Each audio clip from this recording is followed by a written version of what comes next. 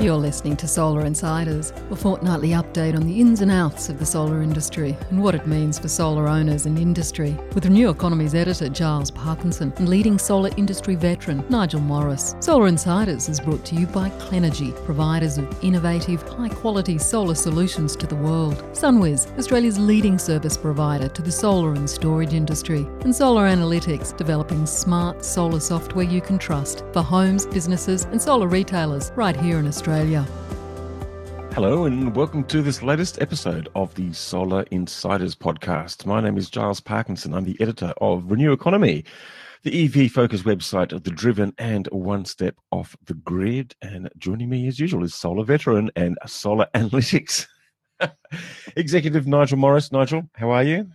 Executive. No one's called me executive for a while. I like that.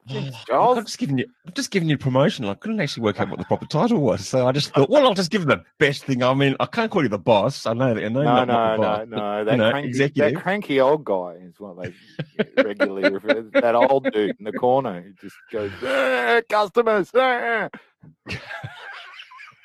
Isn't that what they all do? No, look. Dear. Yes. Well, welcome back, Giles. Oh, where have I been? Well, we've been away for 2 weeks. 2 weeks have passed since the last chat we had. And, stuff's happened, undoubtedly. Stuff has happened, yes. Look, the energy debate goes on. I don't know. Did we have Texas last time? No. No. Look, that was pretty exciting. Texas is fascinating. What happened? What has happened? I actually posted something about Texas saying, here's a warning. Energy consumers, here's a warning of what can happen.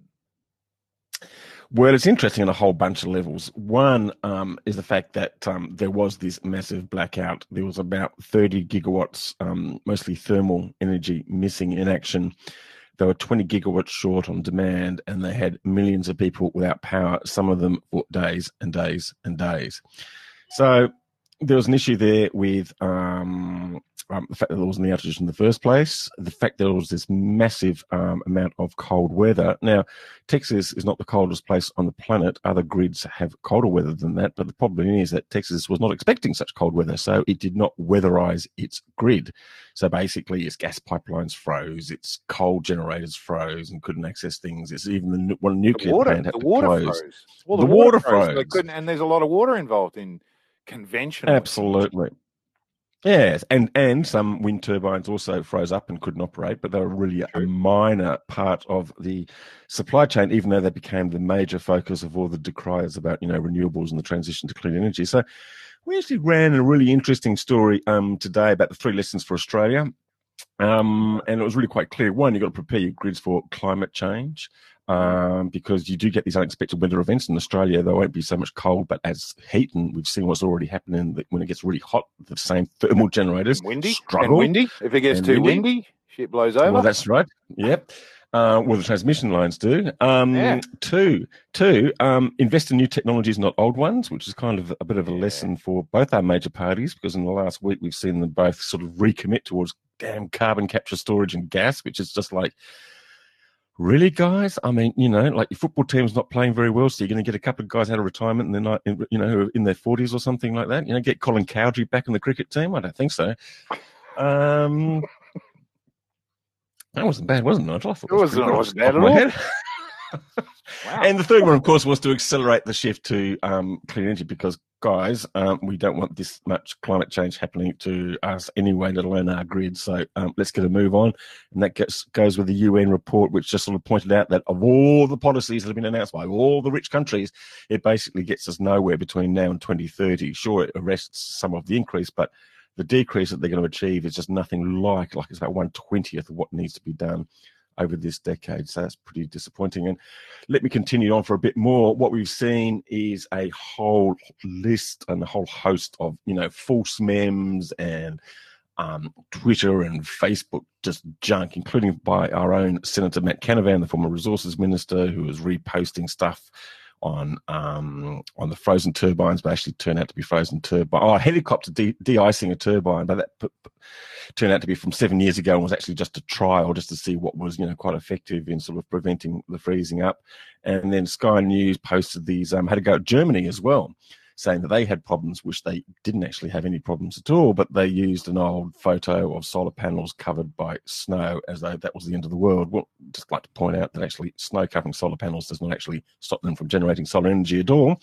But that was also from 5 or 6 years ago. So, a bit of a fact-free environment from the usual suspects, but still an interesting lesson from us all. It is, and I actually think some of the consumer purchasing lessons around energy were really, really interesting. I thought there are numerous stories of customers who got slugged literally tens of thousands of dollars for energy over a 3-day period. If they did manage to remain connected and ignored the warnings they were getting from their retailers on the variable price of energy that they'd signed up for, then they could end up paying what was it, $16 a kilowatt hour, I think, which is fairly exy when the heater's on. It's fairly exy. Well, if you got the heater on, yeah, absolutely. No, that was quite extraordinary. I mean, there's a slightly different system that operates over there, but still, just quite extraordinary, the impact of the consumers over there. And interestingly enough, the company that's sort of primarily responsible for that, I think, is a company called Gidley, which is actually partly owned by Macquarie Group in Australia. So yes, that looks like someone made some money out of it.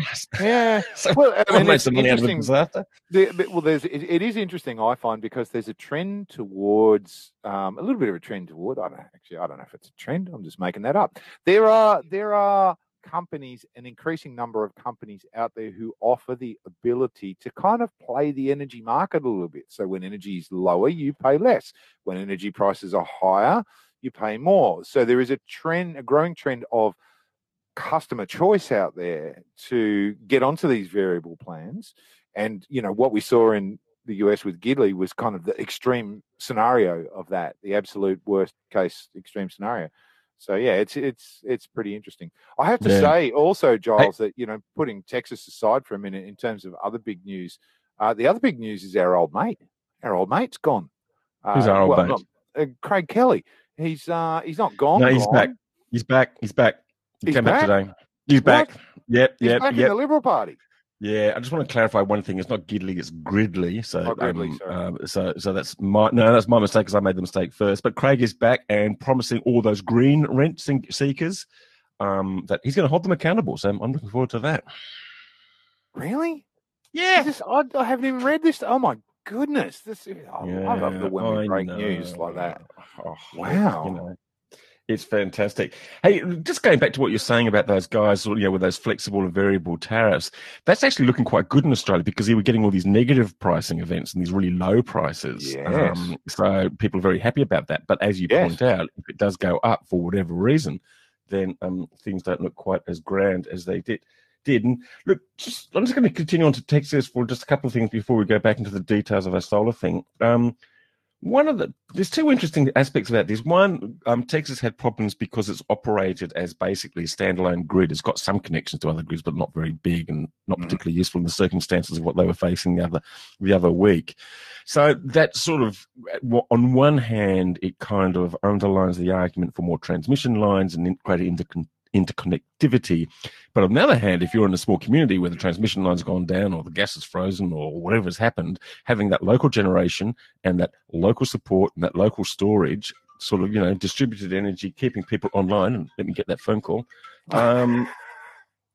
It's just like it's actually, I think it's going to be really interesting in Australia. We're going to see, on one hand, we're seeing all these proposals for these new transmission links, linking renewable energy zones and states and such.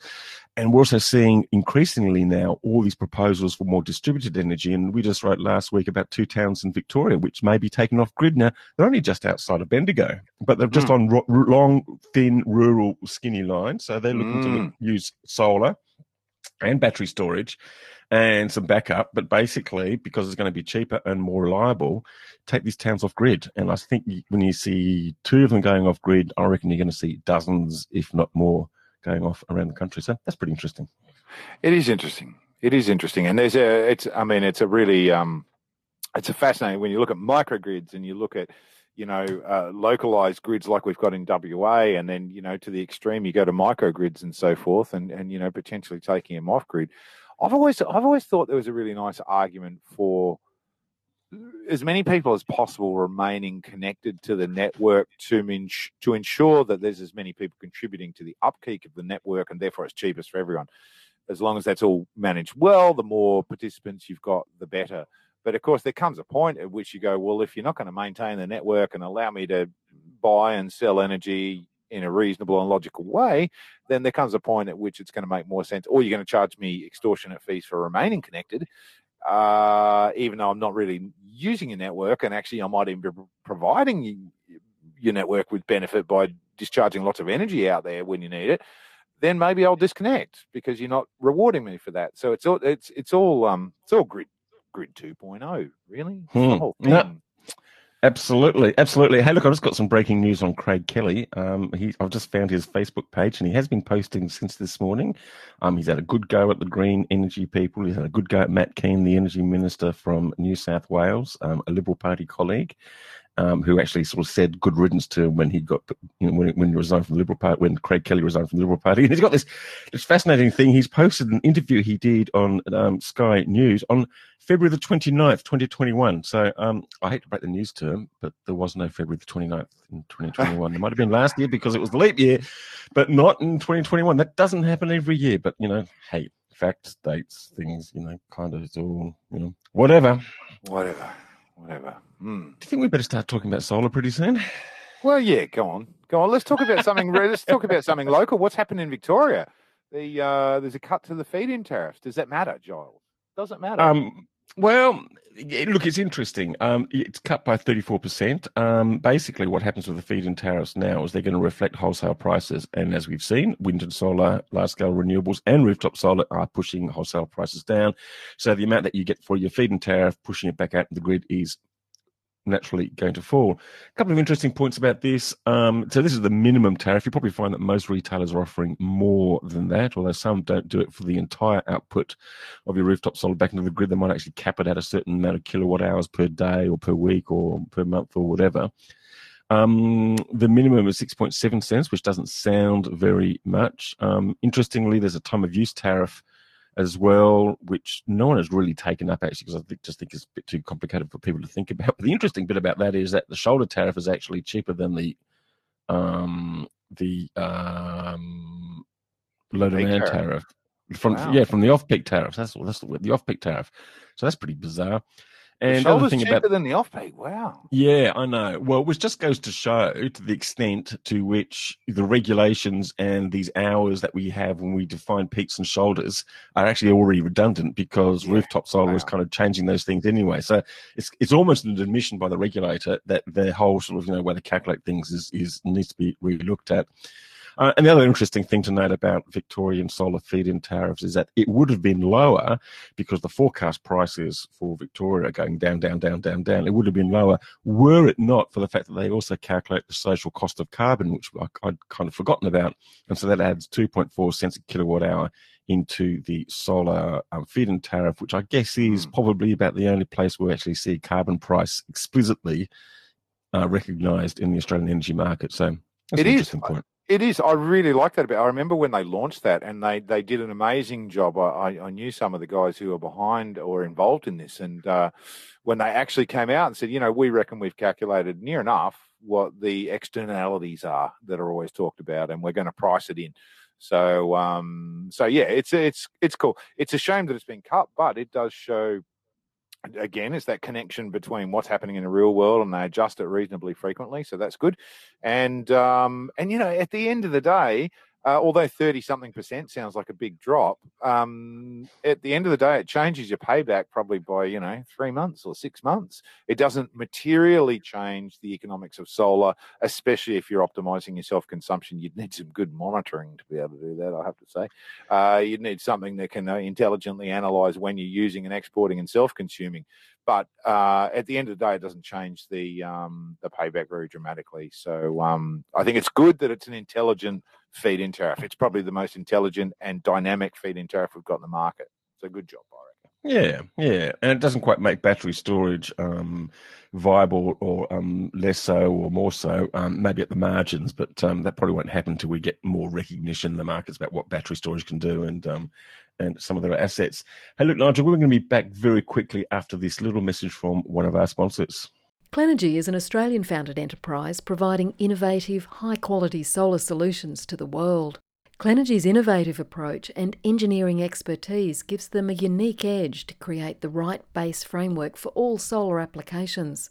Their range of high-quality products and services include PV mounting, ground mounting products, and solutions for residential, commercial and utility-scale projects.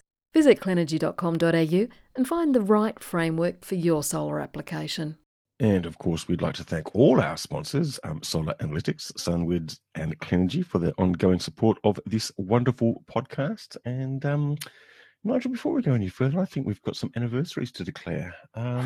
We do. We do. Happy anniversary to Kathleen Ryan. Now at Solar Analytics, 26 years in the solar industry. No, yes, now it's solar. I thought she'd been at Solar Analytics for 26 years for a minute. No. But no, she's been in.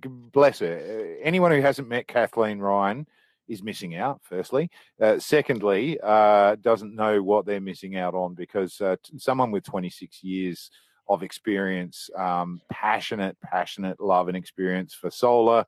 And more importantly, I think, what Kathleen loves about solar is the people, and what a great bunch of people we've got who are passionate about delivering solar technology. So happy anniversary, Ms. Ryan. Absolutely. Yeah, absolutely. And from me too. Look, I'm an absolutely great person to have in the solar industry. Knows everyone, remembers everyone's names. That's right. Which is better than me, because I can never remember my own sometimes. But look, no, absolutely fantastic. And Nigel, have you got an anniversary coming up yourself? I do, but I have an anniversary coming up this year as well, later on this year. But let's not take away from the celebration of Kathleen's anniversary. Okay, we won't. Happy anniversary, Kathleen, from us all, or from us both, here at Solar Insiders, and from everyone out there in the solar industry. Here. Nigel, yeah, here. Nigel, it says here you're going to wear a shirt. That sounds a bit dangerous. Well, it struck me. I've sort of been finally. You going to court? Yeah, no, not going to court, and not going to church either. My dad thought that was quite funny. My mum actually listened too, because I said I mentioned her, so she had to listen. I don't know if your mum's tuned in yet, but there's a competition going on clearly between mine and yours. But I do have to iron a shirt and probably have a shave, because there are so many events coming up, Giles. And of course, things are settling down in terms of being able to travel and move around a little bit more. And it struck me only today, actually. I went, oh my goodness, it's 3 weeks until the SEEA New South Wales annual conference, which is, an in-person event. Then it's only another 9 weeks, or then it's 9 weeks, another 6 weeks to SEEA Victoria, which is similar, but in Victoria. That's in May, and then it's only it's only another 7 weeks to Smart Energy, which is also in May, and then it's only another 13 weeks until the CEC Clean Energy Summit, which has got a sort of bit of an expo attached to it in July, and then it's only about 30 weeks till All Energy. So, in the grand scheme of things, there's a lot to look forward to over the next 30 or so weeks. And for anyone like me who's got to sort of, pull stuff together and look organized and, all that stuff, we're on the countdown. So there's actually a lot of events on the near-term radar, and they're going to sneak right up on us. So that's kind of exciting, because we didn't get to do that last year. And I think there might be an excited party or two if these events actually come to fruition. Well, look, it certainly sounds like it. I'm just, I guess now that we're starting to roll out a vaccine, and the possibility of these things being disrupted diminishes. Have you worked out yet how you're going to greet people? Because it's been a long time. You might have given some people some hugs, or shaking hands at least. Is it going to be sort of fist bumps, or is it going to be sort of a cold shoulder, or what's it going to be? Well, I actually saw a gadget online today, which was like one of those little silicon wrist wristbands that has a little sanitizer container on it. It's like a Spider-Man thing, and you can kind of twist your wrist and it squirts a bit of sanitizer into your hand. So I reckon that's dead set. I'll send you one.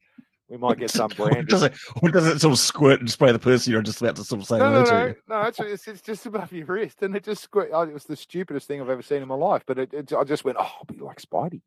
It'll be unreal. I'll just go, and I'll have a little squirt of sanitizer in my hand, and so you can shake hands with people and, have a little bit of sanitizer in your hands at the same time. So something like that is on the radar, I think, for all these events. That sounds gross, quite frankly.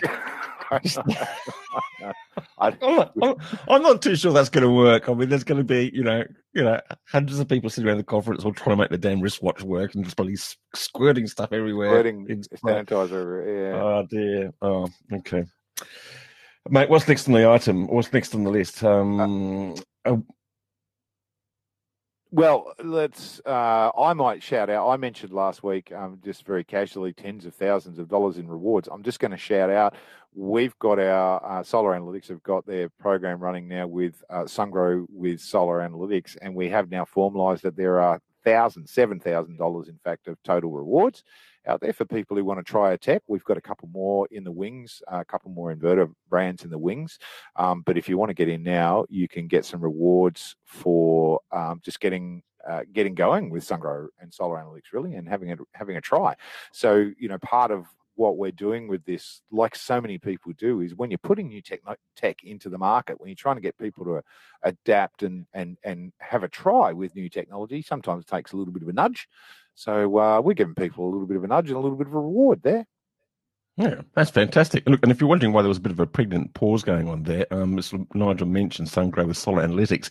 He actually wrote it down in the program notes as SGWSA. Now, what the hell was I supposed to make of that? So that's why I was trying to let you go first. Okay. Sorry about that. Bloody acronyms. Anyway, here's another one, CEC, but I know the answer to that one, Clean Energy Council. What's happening with the inverters of 15 manufacturers about to be delisted? It sounds a bit painful for some people. Well, it is actually, and there's been quite a lot in the news about AEMO's, pushing these standards, and I spoke to some guys down at the CER about this as well, and there's a lot going on actually in the space, and from the end of this month, so from the end of 31st of March, unless at this stage 15 inverter manufacturers can demonstrate that their inverters are capable of internet connectivity, they will not be able to sell anymore. And there's also a connection with the short duration voltage ride-through standards that are starting to come out. So in a nutshell, what's happening is what we've seen happen in South Australia with low voltage ride-through and remote disconnect capability and all of that kind of stuff is now being pulled back up into a national standard. It's being pushed back up into the standards quite aggressively by AEMO. I'm hearing on the grapevine that we thought that actually WA and Victoria might be the next to implement sort of South Australian type standards for relevant agent control, remote control of inverters. But it looks like Queensland, according to the grapevine, might actually be the next one to go. And here we have AEMO pushing it through standards as well. So what it all tells us is, we're seeing inverter manufacturers now being told you will be delisted if you can't establish permanent connectivity to the internet, and you're going to have this short duration voltage ride-through capability as well. And that's just the beginning. AEMO actually want to do more. So for those in the industry, of course, what this means is you need to be very careful with what stock you're holding. By the end of this month, some of that stock may not be usable in some markets. So this just applies to South Australia at the moment, does it?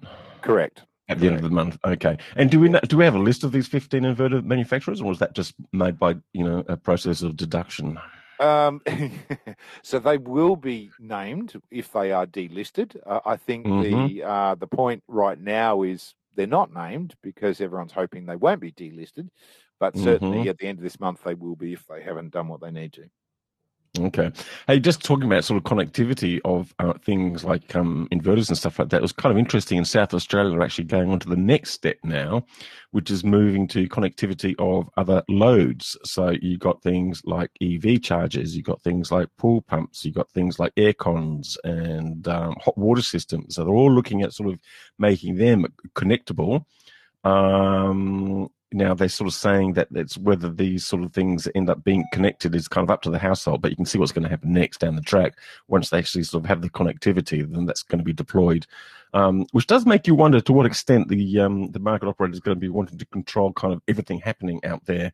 There's some people who think there's a little bit of overreach and at risk here, but kind of interesting anyway. Back to inverters, Nigel. There's a couple of people who have already been delisted. Well, solar panels, in fact, delisting of solar panels. So, beg my pardon. Yeah, no, two brands, and I think it's always worth calling these out. The Clean Energy Council lists, delistings and stuff regularly, and this was off their newsletter. There was, but a couple of note, actually. DAS Solar Co. Proprietary Limited. So all DAS Solar Co. Limited solar panels will be delisted. They were already delisted, actually, by the time this goes to air, 23rd of February. But what was really interesting was it was due to failure to meet the claimed minimum power specification. Now, this, I know, has come out of the really hard work that the people inside the CEC and the associated organisations do, where they actually mystery shop. They mystery buy, they get panels, they send them to labs and they test them and they confirm whether those panels are doing what is alleged on the specifications. And here is a case where clearly they've caught someone else doing that. Now, DAS is an interesting company. I went, who the hell's DAS Solar? And I went, oh, okay, it's only a young company, a Chinese manufacturer. Doesn't bode too well for them. Hopefully it's just a glitch in the system and them, not quite getting things sorted out as a new company. So we'll wait and see whether DAS Solar come back and manage to get relisted. But there was another one as well, which I'm going to actually also call out, or they're all listed, it's all public, but M Square Energy Proprietary Limited. They also had all models of their solar modules. All models are delisted as of February 21st. Beg your pardon, February 21. I don't have the date, but it was in February. Same thing, failure to meet the specified power rating in CT testing and other issues. It doesn't say what the other issues. But this one is particularly fascinating because I've been watching M Square for a while. They've actually been the subject of multiple complaints and investigations because they continue, even to late as last week, to fraudulently, I'm going to say fraudulently, they imply so blatantly on their website that their panels are made in Australia. It is just absolutely deceptive wording.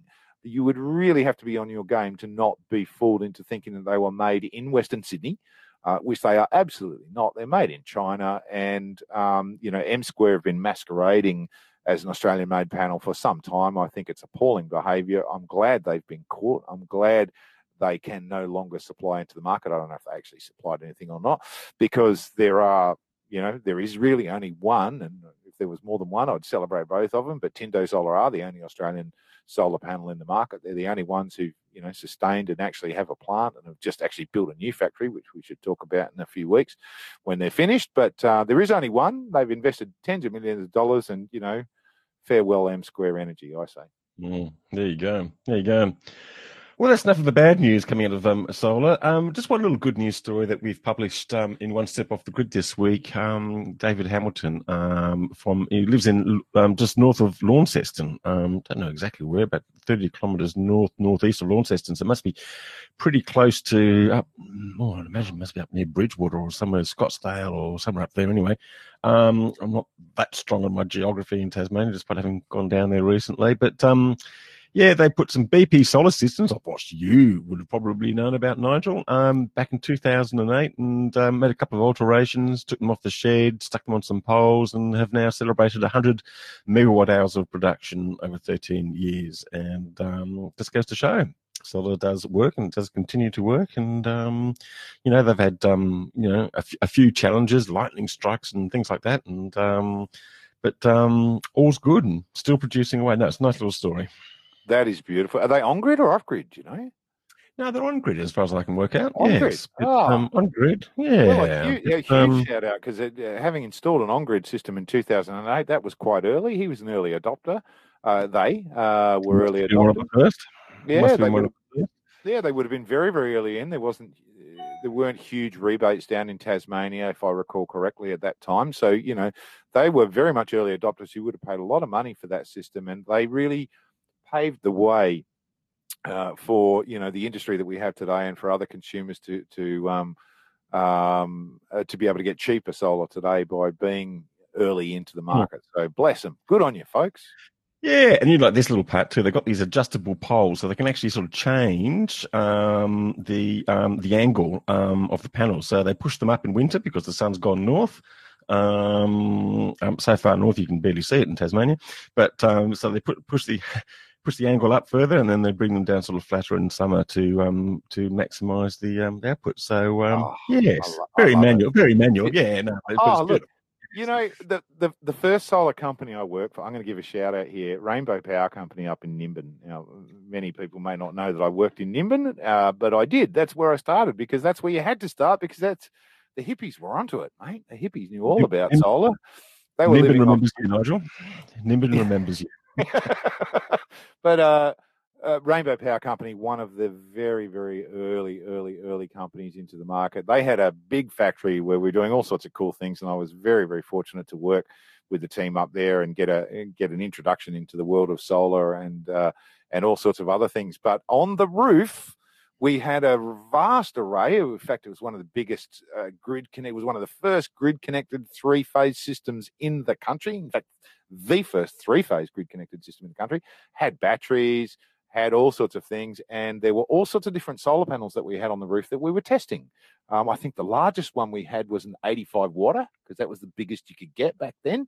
And we had about 6 or 7, 8 different arrays, and they were all connected. They were all on tilting mechanisms, all connected by cables to a big handle in the showroom. So whoever was on sales duty that day, at a certain time of the day, you had to go over to the lever and push the lever, which tilted the array a little bit, and we'd track the sun every day.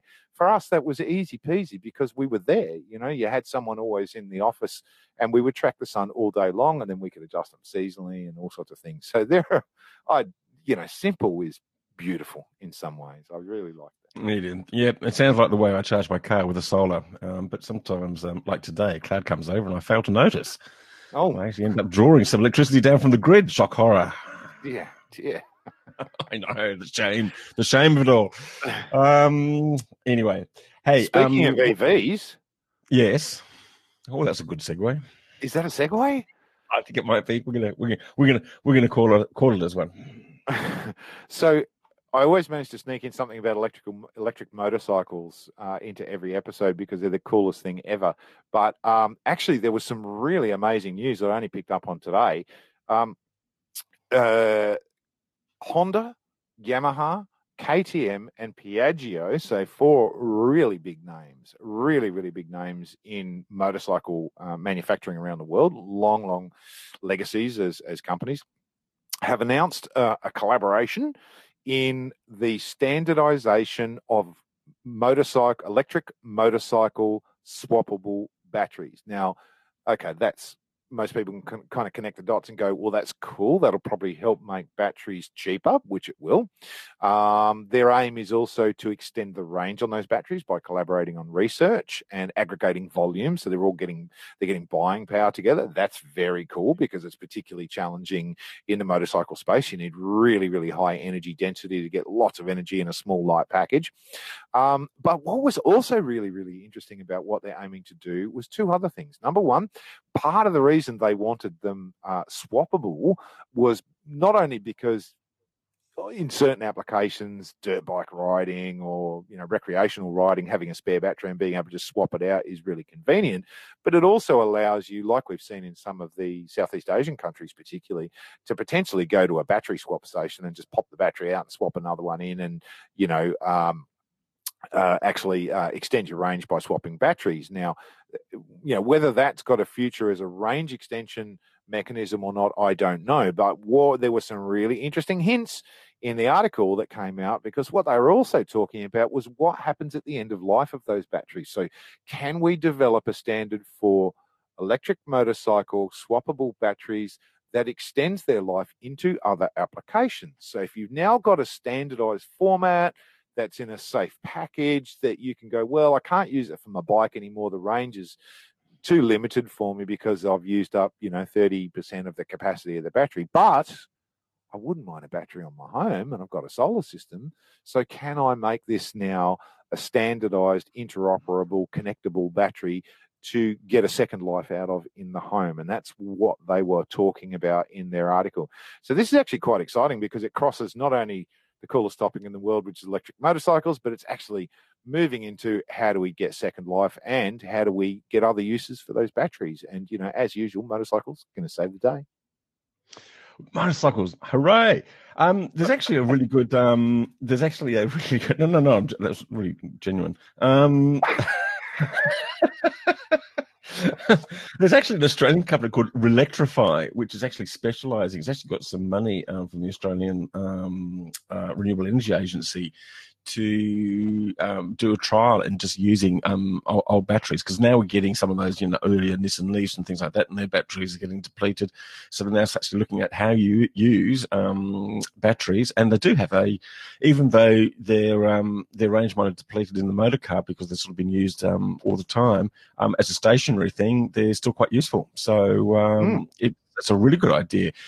Probably put them in commercial installations or, grid-based installations or, even in households or something like that. So, that's a really good innovation. It shouldn't just happen to electric motorbikes, but electric cars as well. Well, indeed. And I think it's great that Relectrify are doing their thing, and there's a lot of talk now. There's a whole sort of beginning of the wave, inevitably following the wave of EV evolution everywhere else in the world. And as they're spilling out, in really, really high rates, it's inevitable that over time, some of them are going to be crashed or damaged or, just reach their end of life. So it's great to see these innovators, coming up with solutions for that before it becomes a big problem. Yeah. Hey, I'm just going to sort of quote out one little article that we actually had published on The Driven today, and it's kind of interesting because it's something that I didn't actually know. Now I've got to find the damn thing. Where is it? It's on The Driven. It was on The Driven. Wow. It's on The Driven. Why isn't it there? I read The Driven today. It was a good read today. You talked about Tesla's price drops, electric cars requiring less materials. Well, that's the one I'm looking for. I just can't find it now. It's supposed to be there. They're convertible. Well, there's the Volkswagen convertible. That sounds pretty cool. And there's the tech giants going into electric vehicles, so don't expect to see a steering wheel in them. There's another one about the Ioniq 5, which is selling well, and it's actually going to have an external port, so you can charge your car, use your power tools, and plug anything into your car. Ford have got one of those. I read about the other day too. They've got an amazing little. Yeah, they've got. It's marketed as a ute with up to 7 kilowatts of inverter in the bloody thing. Which was remarkable. So it was marketed to tradies and going, here you go, just run your power site off your hybrid truck. Oh, brilliant. I still can't find. Oh, here we go. Look, it's here now. I don't know where it's gone. I can't see it on the front page, but I found it with a search. So this is a new study released this week, and just 30 kilograms of raw materials are lost in the production and use of an electric car after 70% is recycled at the end of life. This compares with the 17,000 litres of fuel burnt by internal combustion engine cars. So if you piled those barrels on top of each other, there'll be like a 25-story building of petrol of barrels of fuel, which you kind of burn during the average life of a petrol or diesel cars, compared to just 30 kilograms of raw material, which are wasted in an electric vehicle. So there's something to think about. Absolutely. Nigel, I think we might be reaching the end of our podcast, and we'll be back in a fortnight with news of a very exciting new initiative, which is coming our way. And yes, we should be very excited about that. But we're gonna hold off now. I know don't say anything. Don't say anything. It's a secret. But you've got to come back in a fortnight to find out what and why and where and when. In the meantime, thank you to all our listeners. Please do give us your feedback. We love to hear it.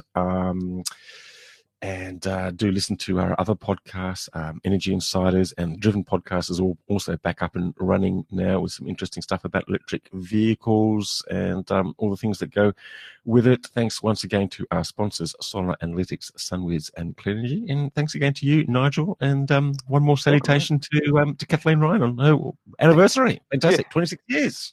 Yeah. Let's hope we can all... We need lots of people at 26 years and lots of young people coming up behind the 26-year-olds too, which is one of the great things that Kathleen does, is she mentors young kids into the industry as well to make sure that we can all go and retire to the Bahamas together.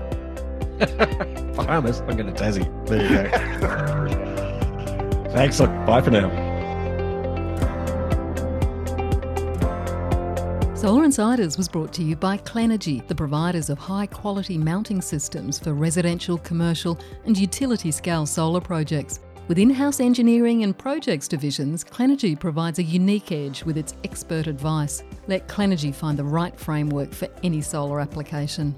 Solar Insiders was also brought to you by SunWiz, Australia's leading service provider for the solar and storage industry. SunWiz's new partnership with Open Solar will amplify the value delivered by their world-leading solar software platform.